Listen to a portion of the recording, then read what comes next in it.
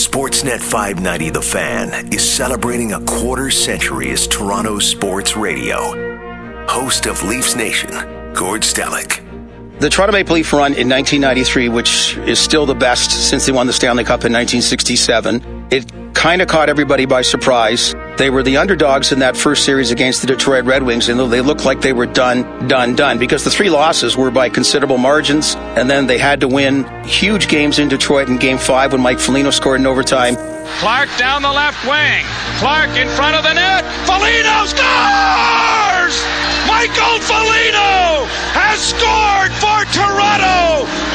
And that's his best leap of the year, Mike Foligno, and credit Wendell Clark and Mike Krushelnyski with a lot of solid work in the Detroit Red Wing end. They just kept the pressure on. The puck went to Mike Foligno. He fired it from the slot past Tim Cheveldae. The Leafs win 5-4 in overtime, and Mike Foligno propels himself into orbit. And then Nikolai Bershevsky scored in overtime in game number 7. This wonderful spring, because it was the first full spring of the Fan as an all-sports station. 21 games in 42 nights. Thank you for making us a part of Canada's incredible sports history and its future.